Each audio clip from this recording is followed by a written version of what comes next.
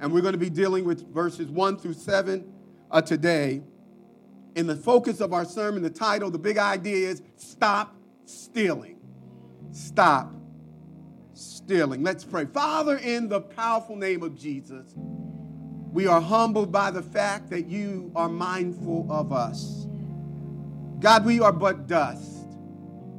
But you have decided, oh God, to place in our temple called the body the Spirit of God.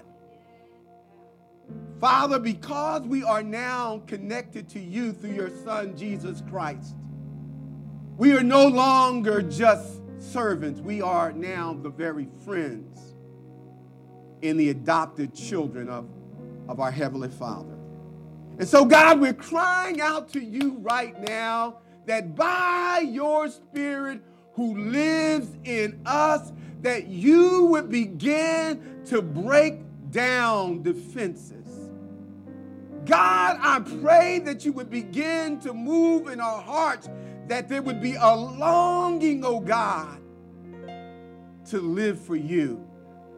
Father, in the mighty name of Jesus, I'm praying that you would awaken in us a boldness to declare the good news of the gospel of Jesus Christ. Father, I'm praying that we would not accept no and take it as a final rejection, because we know that the Spirit of God works when we obey you. And so, Father, may we continue to go and tell others about your Son. Father, may we continue to be committed to making disciples that make disciples, that we might see a world that is literally turned upside down by the power of God at work through us. Father, we bless you and we thank you for what you're going to say to us today from your word. In the matchless name of Jesus, we pray. Amen. Amen, amen, amen. We thank the Lord for that name that is above every name. At the name of Jesus, every knee shall bow, and every tongue will confess that Jesus is Lord. Now concerning the things which I wrote you, is it good for a man not to touch a woman? Nevertheless, because of sexual immorality, sexual fornication, adultery, let each man have his own wife, and let each woman have her own husband. Let the husband render to his wife due benevolence or affection due to her, and likewise also the wife to her husband. The wife does not have authority over her own body, but the husband does, and likewise the husband does not have authority over his own body, but his wife does. Do not defraud one another, except with consent for a time, that you may give yourself to fasting and prayer and come together again, so that Satan does not tempt you because you lack self-control. But I say this as a concession, not as a command, for I wish that all of you, all men, were even as myself. But I teach one who has his own gift from God, one in the one manner and another in that. May God bless your hearts to respond in obedience to his word. Praise God. Praise God for standing in recognition to his word. Would you reach out to someone? This is going to be another one of those messages that I believe that will give you direction in your personal lives, as well as opportunity to be able to share with those God has called you to disciple. One of the most popular television shows in Western countries is The Bachelor. This well-liked program made its initial debut 25 years ago and is still going strong. Watching men kissing multiple women's contestants that are competing for him to choose them as a wife never has sat well with me. I'm sorry. I can't get past watching that happen. I'm sorry. Now, some of the requirements for the potential contestants are: you must be willing to drink alcohol. You must pass a STD test, socially transmitted disease. You can't be on the program if you test positive. You must pass a psychological test to prove you ain't crazy, that you're mentally stable, to avoid fatal attractions. They do a criminal background check, and you must make a 6 month to a year commitment to remain with that episode without being paid. So you have to leave your job for 6 months to a year and remain in California on the set in order to be chosen. And here's the final thing that just settles this whole disgusting whole idea to me. You must agree to be one of the 3 finalists to go on a fantasy date with the bachelor where you have sex with him. He gets to choose one of the 3 women that he enjoyed most. So he gets to sleep with 3 women, and the one that he enjoyed the most, he gets to choose. Oh, yeah. Oh, yeah. Oh, yeah. Oh, yeah. I did my homework. That's nasty. I digress. Now, when I decided to obey the leading of the Holy Spirit to teach on leveling up in your marriage, I wondered why my spirit was so reluctant and so hesitant to breach these types of subjects. And then it became clear to me that God's view of marriage is so counter to our culture that it seems totally irrelevant and out of step when you say to someone that what happens on episodes like The Bachelor and The Bachelorette is not normal. What you watch on reality TV is not normal. That has become, for many, the normal of how you date and how women and men, or whoever you choose to interact, occurs.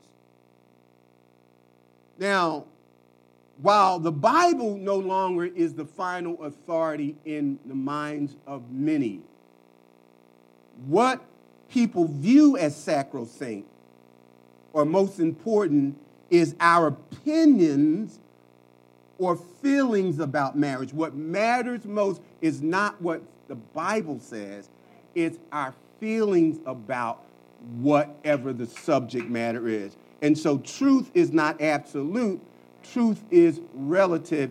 If it feels good to you, and it doesn't hurt anybody based on your definition of what hurts others, then it's your truth, and your truth is just as good as my truth.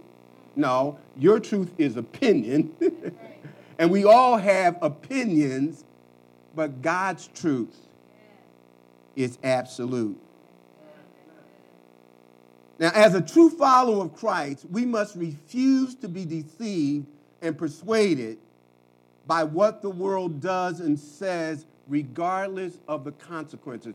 I believe, as a result of how Christians responded during the last presidency, and the fact that people have been away from church for a whole year, to be a Christian is going to take a level of boldness that most of us have not been required to operate out of. It's going to take some backbone to say that you're a Christian going forward. And since I believe that the Bible is God's word, I'm not going to apologize about teaching God's word and governing my life, that letting the Lord's words order my steps, letting his word be a lamp unto my feet and a light upon my path.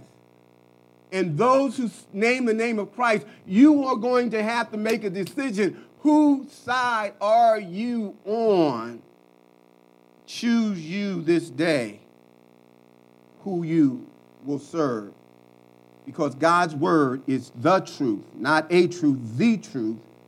And his word works. Now, when we come to 1 Corinthians chapter 7, verses 1 through 7, and that's the focus that we're going to have today, Paul is responding to a question that was raised by members of the Corinthian church, particularly in verses 1 through 7, by those who were married in that congregation. He later talks to, in verses 8 through 9, to single Christians, and then the rest of the chapter is devoted to the issue of marriage and divorce and singleness in general. But our focus is going to be on verses 1 through 7. The Apostle Paul is responding to a problem in the church, and he doesn't respond by giving a politically correct or culturally correct answer. The apostle gives a biblically correct answer in response to the cultural practices of that day. Now, a biblically correct answer does not ignore the cultural context that we live in. Christians need to understand, Paul said, I become all things to all men that I might win some to Christ. How could he become a Greek? How could he become a Gentile to the Gentiles and a Jew to the Jews? He had to understand their culture. And so the Lord has called us to witness in a world that has various cultures that don't know him, but we know how to reach them based on the language and the traditions of their specific culture. So he gives a biblical response to the culture that he was ministering to. Now, he turns the readers away from what they were hearing and seeing in the world, because we're supposed to be in the world but not of the world. And his basic answer to married couples that were violating the scriptures in their relationship is found in verse 5. He says, defraud ye not one another. That's the old King James. And that basically means stop cheating, stop stealing, stop withholding. You have a debt to pay. And that's where we get this idea, do benevolence. And so what the Apostle Paul is saying, he's not talking about adultery or activities outside the marriage. He's saying that there's some things that are happening within the marriage where husbands and wives can be guilty of stealing. And he tells us, defraud ye not one another except with consent for a time, that you may give yourself to fasting and prayer and come together again, lest Satan tempts you for your lack of self-control or your inconsistency. Now, under the direction of the Holy Spirit, again, the Apostle Paul is saying, stop stealing, stop stealing. And that's in response to the question. Now, and before we unpack this passage, just stay with me. What we're going to discover is what defrauding means. I've already mentioned that means cheating, stealing, failing to fulfill your divine obligation, failing to fulfill. When we fail to fulfill our divine obligations within the context of the marriage relationship, it's defrauding. It's breaking a contract. You are withholding, or you are cheating, or let's call it what it is. It's stealing. Now, we're going to look at four things today. And the first part of the sermon is going to be, we're going to put most of the meat in the first part of the sermon. And the first part is going to deal with the problem of stealing through inappropriate sexual behavior is sin. The problem of stealing through inappropriate sexual behavior, it's sin. It's sin. That's in verses 1 and 2. And then we're going to see in verses 3 and 4, the payment of meeting your mate's sexual needs is required to avoid stealing. You got to pay the piper to avoid stealing. Verses 3 and 4. And we're going to see in verse 5 the penalty for stealing sexually can have devastating consequences. The penalty for stealing can have devastating consequences. And finally, we're going to see the purpose of avoiding stealing through sexual misconduct or misusing sex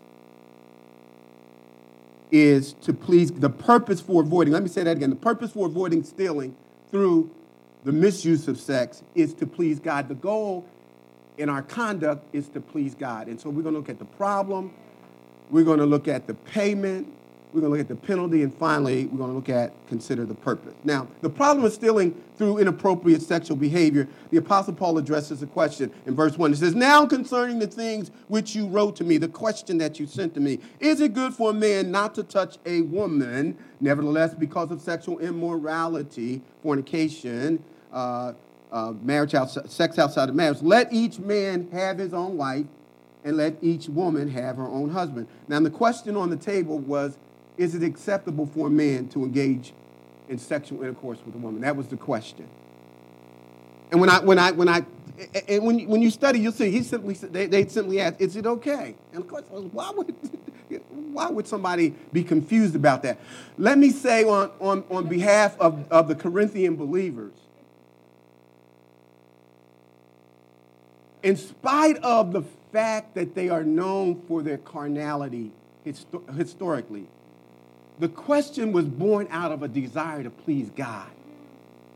Sometimes we don't do better because we don't know better.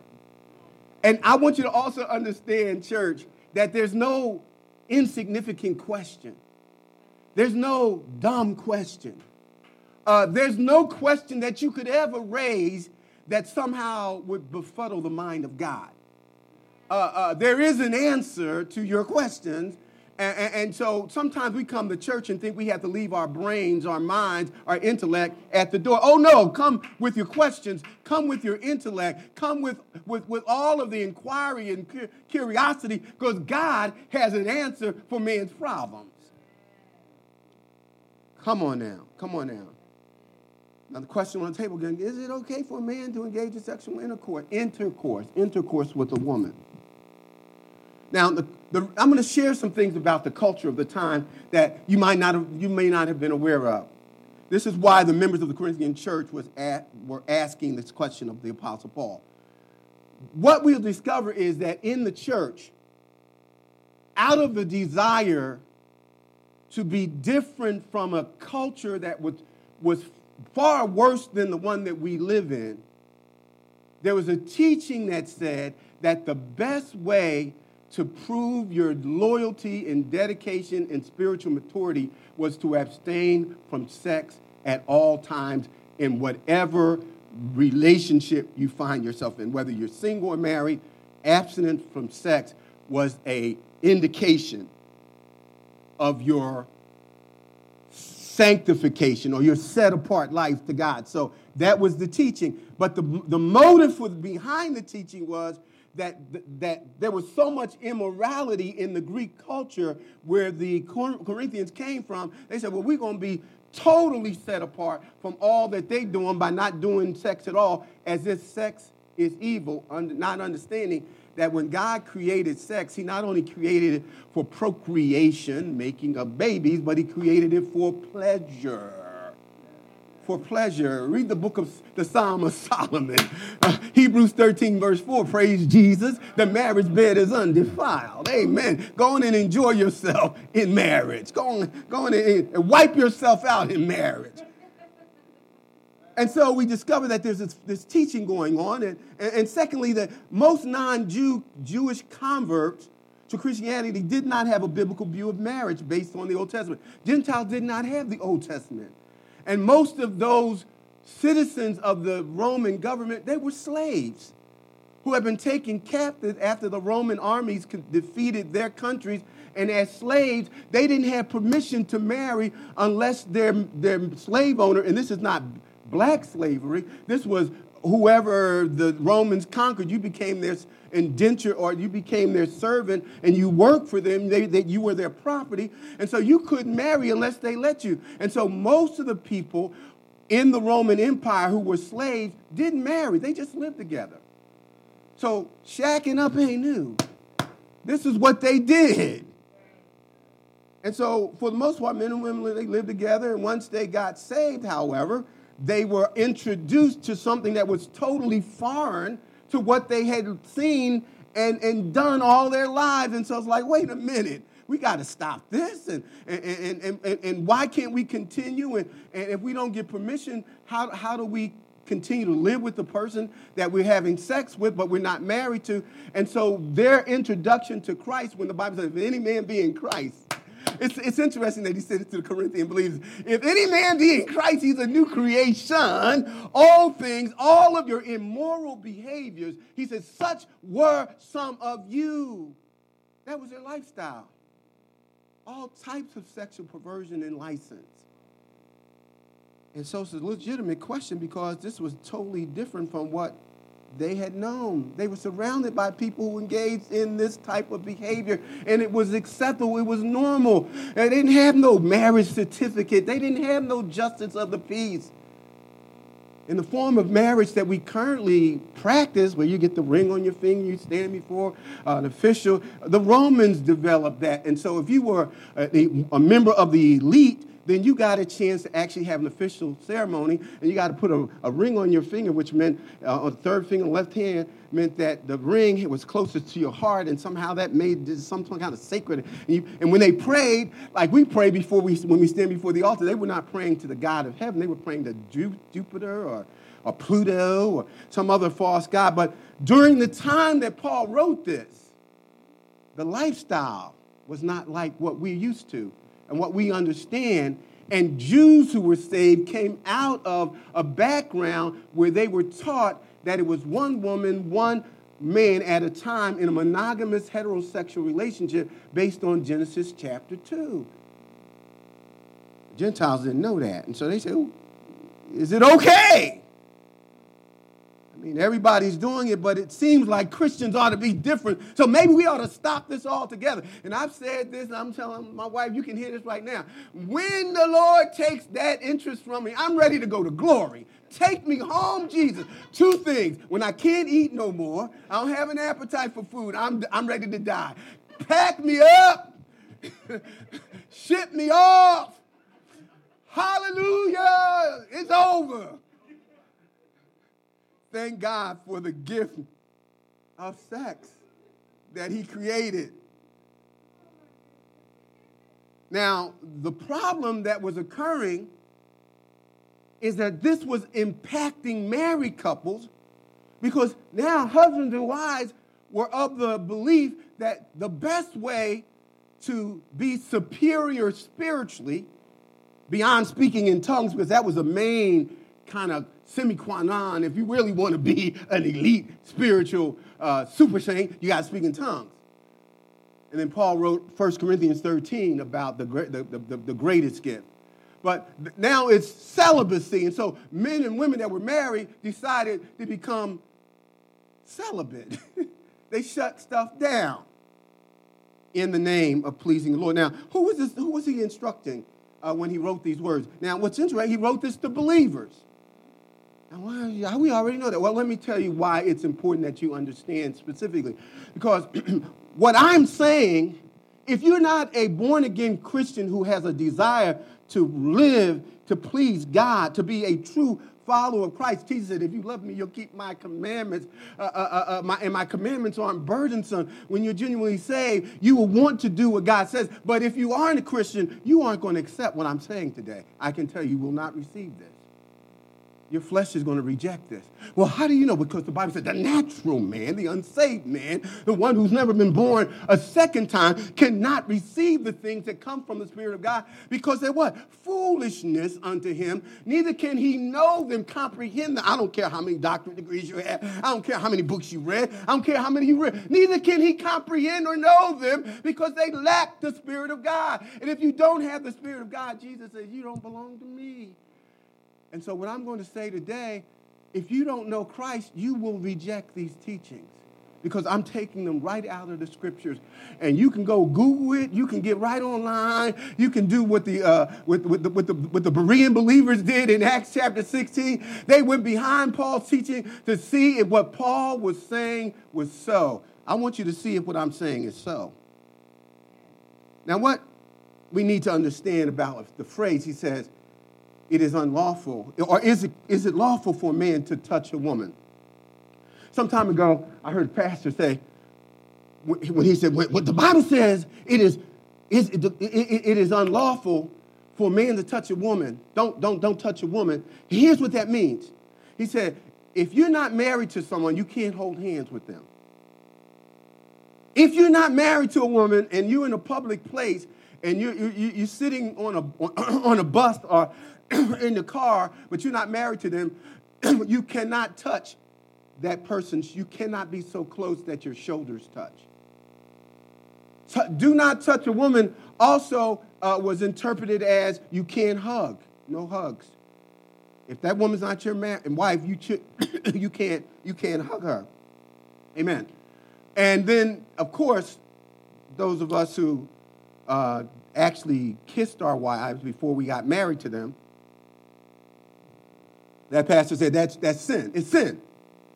Now, some of you may agree.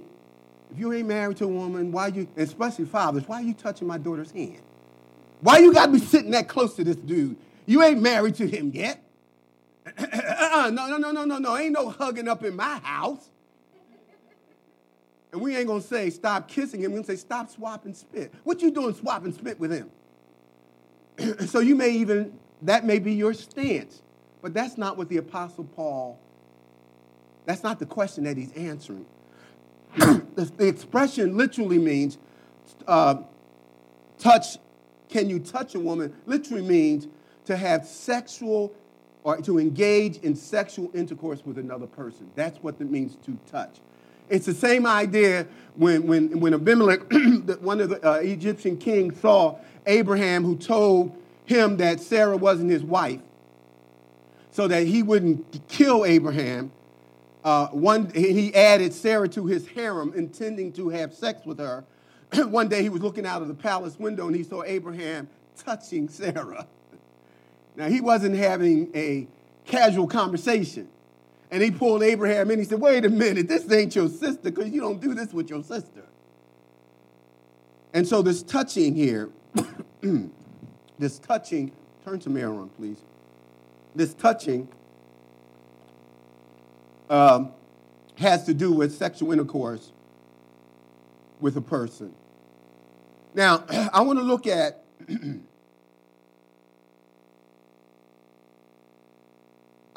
at physical touching for sexual encounters and consider when it is wrong and when it's right. And I want you to understand that the Me Too movement isn't new.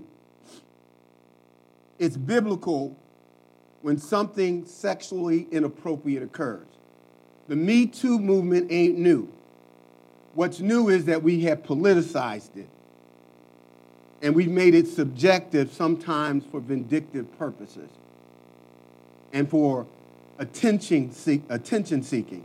But when something sexually inappropriate happens, it is, as we're going to see, there are times when that should not be, when it is absolutely wrong.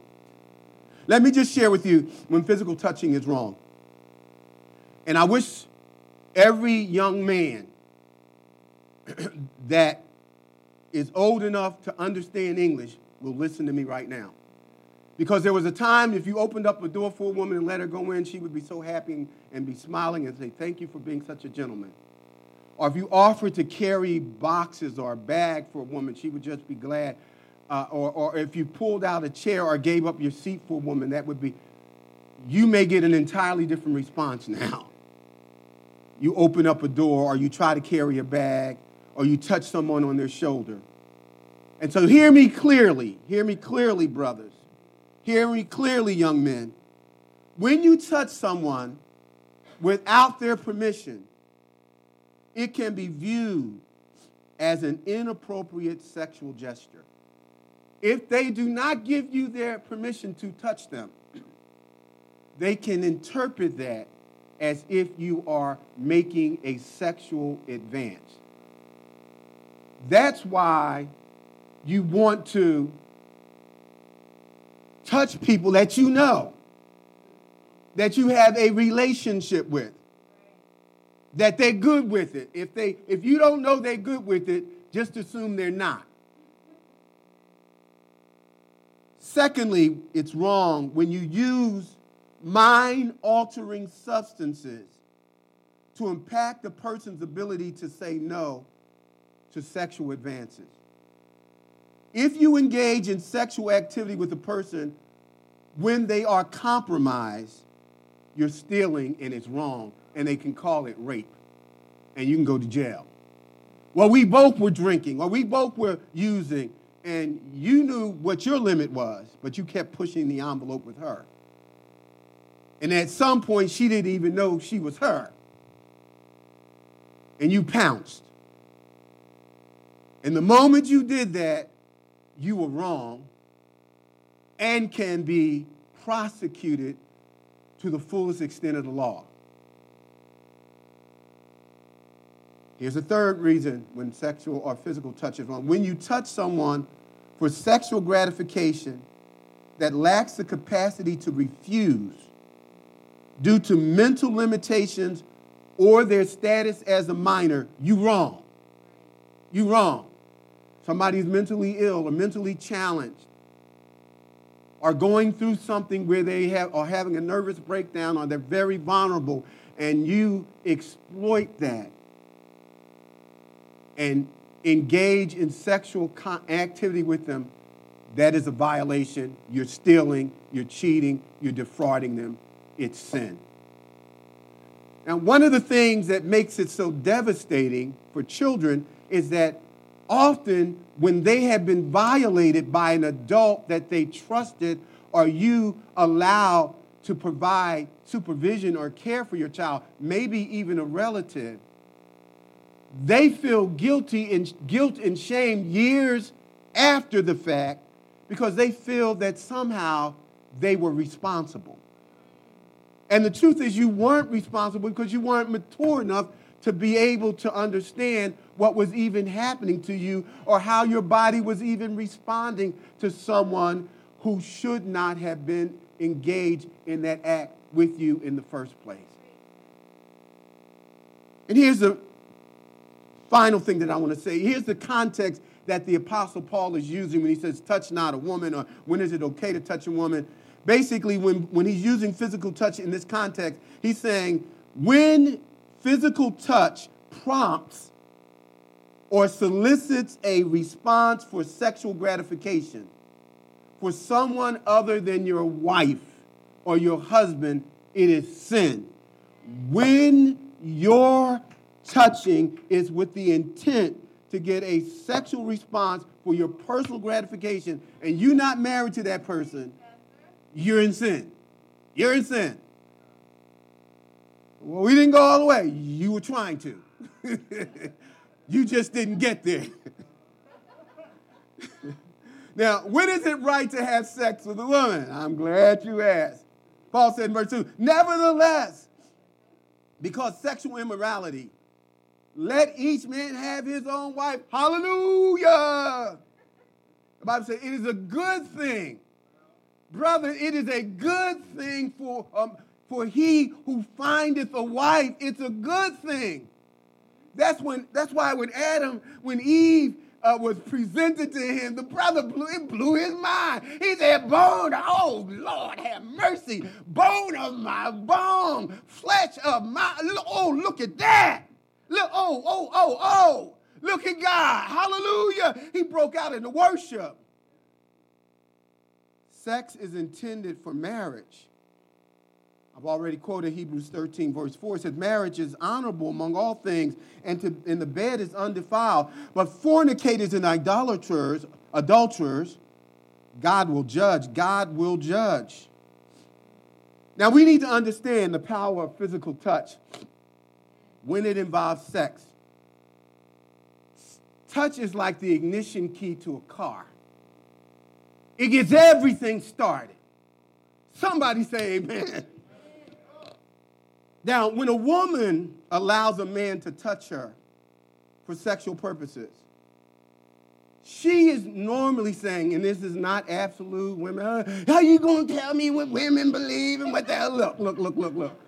I just want you to know that God's word works. Now listen to me, sisters.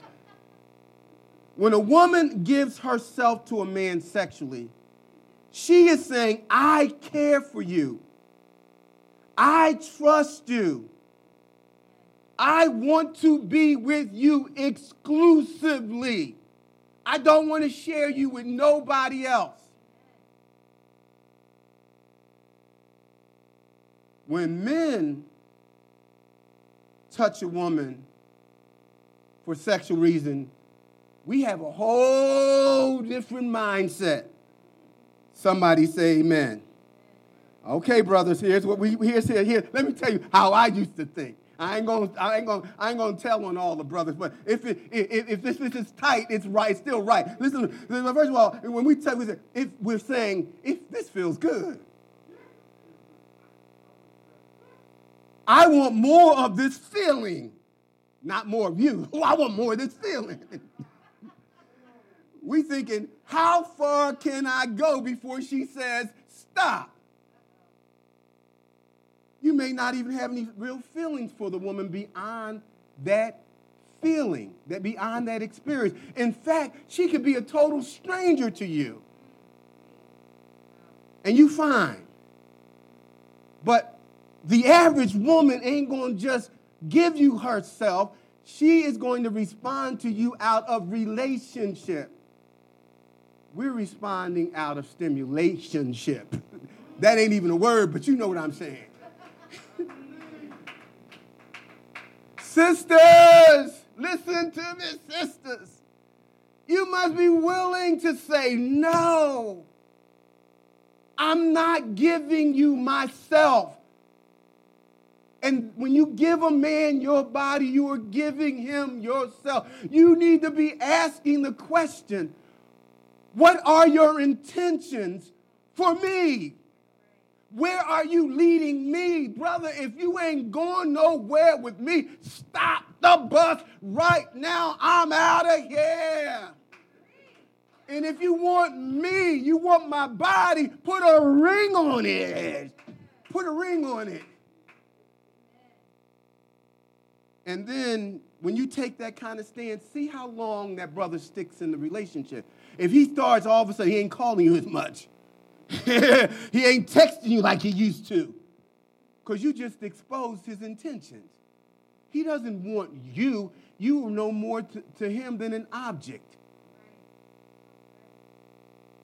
Now, why should you wait until you're married?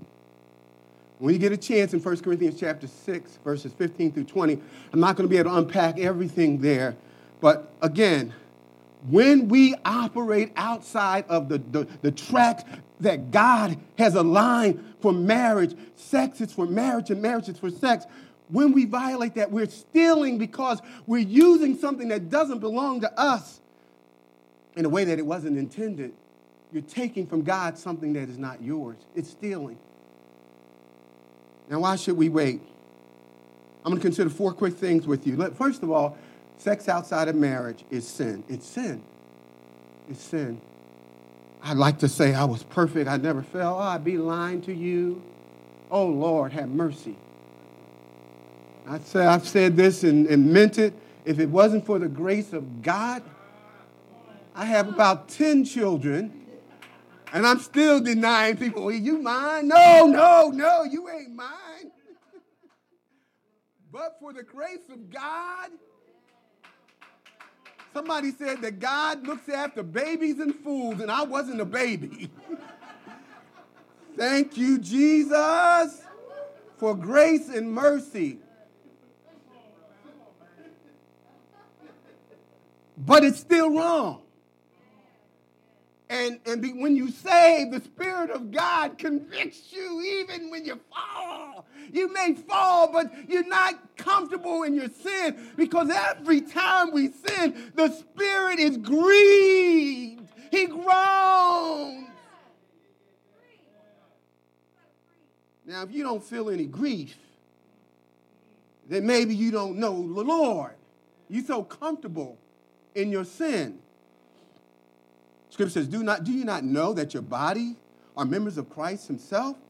Shall I then take my members, the members of Christ, and unite them with a prostitute? Never. And the word prostitute could be an immoral person. An immoral person. Anybody that's willing to engage in sex with you, that's not your wife. He says, never. That means it's wrong. It's wrong. Here's the second reason. Not only is sex outside of marriage sin, sex outside of marriage is a spiritual act that produces a permanent union. You become yoked. The Bible said, be not unequally yoked with unbelievers, for what fellowship has righteousness with unrighteousness, and what communion has light with darkness. What happens is, when you have sex with someone, even though they're not a believer, sex yokes you with them. It's as if you are entering into a marriage union, and that act is something that you can never undo. It is permanent between you and that person. You have experienced something sacred that should have only happened between you and your wife. Listen to what the scripture says. Do you not know that he has united himself with he who united himself with a prostitute, an immoral person is one with her? For it is said, the two will become one flesh. But whoever is united with the Lord is one with him in spirit. And I've said something, when marriage is consummated, it's through the act of copulation or sex. That legitimizes that you now are no longer two separate lives. You're meshing as one individual. When you have sex with someone that you're not married to, that act says that you are in fact acting as if you are, and you're connected with them from God's perspective. Something supernatural happens. The same thing when we became the Bible, we all been baptized in one spirit. You don't see the Spirit's baptism, the internal baptism at the moment. You could say it's supernatural, it's invisible. The same thing occurs when sex happens between two people that are not married. It's not a visible, you got their ring, they got, no. Something happens that meshes your spirit, and so a part of you is left with them. So by the time you finally settle, get married, so many parts of you are all over the place that you all fragmented and dysfunctional, and now you can't really enjoy the blessings of married to one person. Now here's the third. So sex outside of marriage. Sex outside of marriage is a spiritual act that produces permanent union. But here's the third thing. Sexual sin is unlike any other sin. Listen to what the scripture says. All other sin a person commits is outside of his body. But whosoever sins sexually sins against his own body. Now, when the Bible says that sex is like no other sin, it's not saying it's the worst sin or that it has the greatest consequence of any other sin. What it is saying is that sex, unlike any other sin, is against your own body. Now, I intended to bring an apple here today. Now, pretend with me that I have an apple in my hand. And for the sake of my illustration, the apple has three levels. It has the outer level, which is the skin. It has the inner level beneath the skin. We call it the meat of the apple.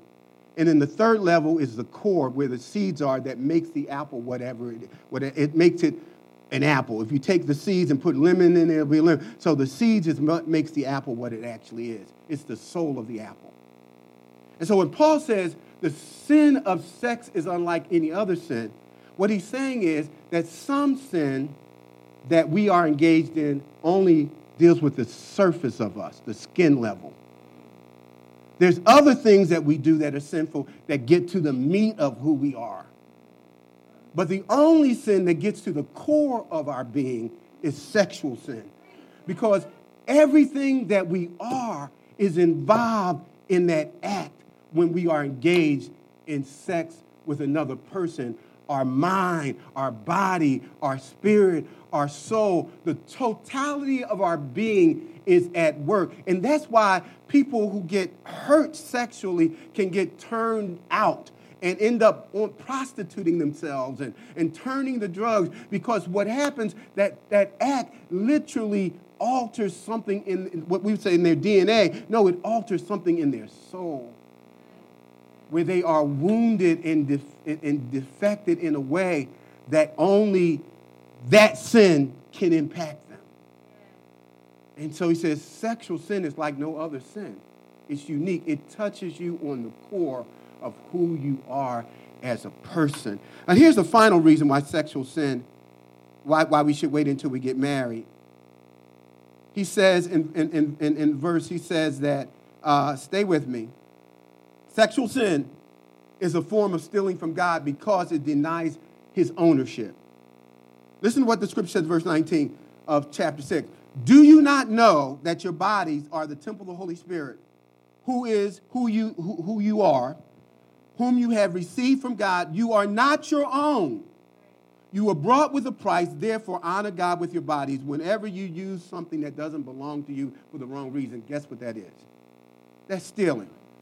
So sex outside of marriage says that you are in charge, not God. So it disregards the ownership of God that the Bible says you've been bought with a price, the precious blood of Christ. You're God's property now. You can't use God's price. Sometimes I come to your house and say, by the way, I'm taking your Mac and I want to use it today. And give me your car, by the way, and I'll see you when I feel like, maybe in a couple months. You ain't letting nobody take your car and your Mac without your permission. If they do, you call them the cops and say, listen, somebody just busted up in my house and took my Mac and took my car and said they coming back whenever they feel like. They may even come back, but I didn't give them permission. And guess what, cop? Please stop them and put them in jail because they stole from me. It's stealing. It's stealing. It's stealing. Let me run on real quick. Let me run on. I know I'm running a little late, but listen what's good. Here's verses 3 through 4. The payment that married couples owe to each other that we must pay, or we see. He said, let a husband render unto his wife due benevolence or affection. And wives, due to your husbands, render unto him. So God says the word do benevolence or render unto her the affection is a financial term. It's a transaction. It's a duty. Your body, when you got saved, the transaction was, I no longer have authority over my body. I can't be talking about, well, I got a headache tonight, even though you don't. I don't feel like it tonight, even though you do. No. Your body belongs to your husband, and your husband belongs to you, and your goal should be to please him, and his to please you. That's a responsibility. And when you fail to do that, God said, you're defrauding one another, you're stealing, you're cheating. I ain't go out and be with nobody. Well, you weren't with your mate. And guess what? When you aren't aware of what your wife or your husband's sexual needs are, that's a form of defrauding too. Your house, your bedroom shouldn't look like bombed out Beirut. Sis, I don't care how long you've been married. There's some things that men don't need to know or see. And brothers, if you're working on your car, please clean the grease from under your fingernails. And ain't nothing spiritual about bad breath. It's just bad breath. Put some cologne on. I know you like that T-shirt that got all the holes in it, but please put on a different T-shirt.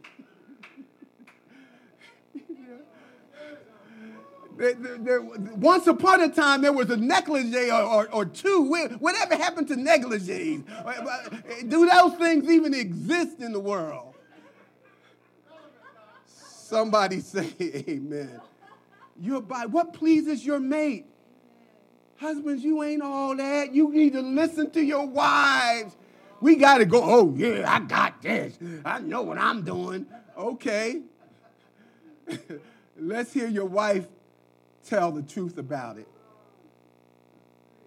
Don't defraud. Don't steal. Don't cheat. Honor your wife or your husband by knowing what their needs are and by the grace of God, meeting their needs sexually in your marriage. Sex should be a blessing in marriage. You should be talking about, hallelujah, thank you, Jesus, that you get to experience this glorious relationship with one person that has given you herself, or he has given you himself. Let me run on. Now, there's some exceptions to when when spouses can refrain from sexual intercourse. The Bible says with mutual consent, if you both decide, let's take a break. It is for a specific length of time. Well, in 5 years, we can come back to this. No, 5 years. I actually had a minister friend tell me, I don't believe in having sex like that. You guys, you guys are just too young. Maybe my wife and I every 3 years. What the world? You every 3 years? Don't even tell me that. That ain't healthy or normal. Something wrong with you. Amen. Now let me say, the marriage is undefiled. I can't say that if that's what worked for you and her, God bless you. Heaven smile upon you. But as for me and my house, He gives the third reason. It says, it is for the purpose of prayer. So if you and your wife have decided we're going to go before the Lord in fasting and prayer for a time, that's fine too. But here's a fourth reason, running on. It may be because of health purposes. Sometimes because of health issues, you're unable to function in a normal way that husbands and wives had previously been able to. But don't let it be because of unforgiveness, because you mad, or because you don't feel like it. No. That's when the Bible says, here's what happened. Here's the penalty. The scripture says, then come together after you've agreed for a certain time, lest Satan tempt you because of lack of self-control. And so you shouldn't delay or postpone being intimate with your spouse. And there's so many medical things that are available today to overcome some of the limitations that in the past that would have shut down intercourse in marriage. You can talk to your physician that may assist you with ways of pleasing. And let me finish with this. I told you that the last part would not be long. The purpose of avoiding stealing through the misuse of sex is to please God. Paul says, I wish that all of you were like I am. But each of you has his own gift from God. One this gift, and another that gift. And so the goal is, if God has called you to be married, how do you know you've been married? If the Bible says, if you can't control your sexual desires, get married. Be working towards getting married. Well, until I do, I'm going to do something. No. Here's what God says. Practice sexual abstinence, and that prepares you to be faithful when you get married. Well, I'm getting around to it. No, you're not getting around to it. Getting around to doing what displeases God. And so the goal is, whether you have the gift of singleness or celibacy, or you should be married, you aren't going to misuse sex because your desire is to please God. You don't want to steal from God. You don't want to misuse the gift that he has provided for us. Now, I've shared with you as I'm closing today about these owners, these two very multimillionaire owners owned a great ship. And it was a luxury liner. Once they purchased the ship, they fired all of the old crew and hired people to pay them less. Until they ran into a problem. The ship would not work. For whatever reason, they couldn't get the ship to work. And so they brought in engineers from all around the country to get this multi-million-dollar luxury liner working so that they can begin to make their money back. And no matter who they brought in, they just couldn't get that luxury liner to work. And then finally, somebody said, why don't you call the old gentleman who used to work to keep the ship running? So they called the old gentleman, and here he comes with this big old leather bag on his shoulders. He can barely carry all these tools in it. And then he goes down to the lower part of the ship, and he begins to look around. He's doing that for about an hour or two.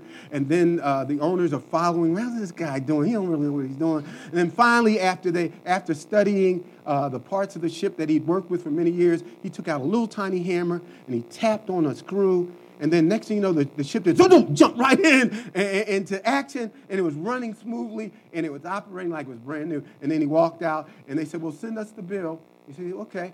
About a week later, they get a bill in the mail, $10,000. And so they said, wait a minute, whoa, bro, we walked with you. We saw what you did. All you did was tap with a little hammer. And he said, well, you're going to have to itemize that bill. And so he said, okay, I'll itemize it. He said, $2 for tapping. He said, $9,998 for knowing where to tap. I want you to know that God knows where to tap, brothers and sisters. He knows what works in marriage. He knows how to bless you. He knows what will make you have joy. He knows how to build your spirit up. He knows how to give you life and to give you life more abundantly. He'll tap it if you simply respond in obedience to his word. His word, his word, his word works. The word of God is true. He says, stop stealing, obey me, and I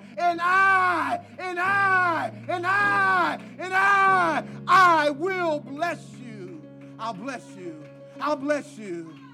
I'll bless you. I'll bless you. I'll bless you. I'll bless you. Father God, we thank you. Thank you for your word.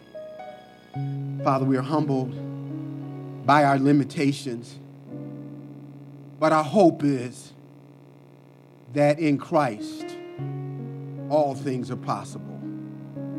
Father, we thank you for mercies that are new every day. We can start today living for you.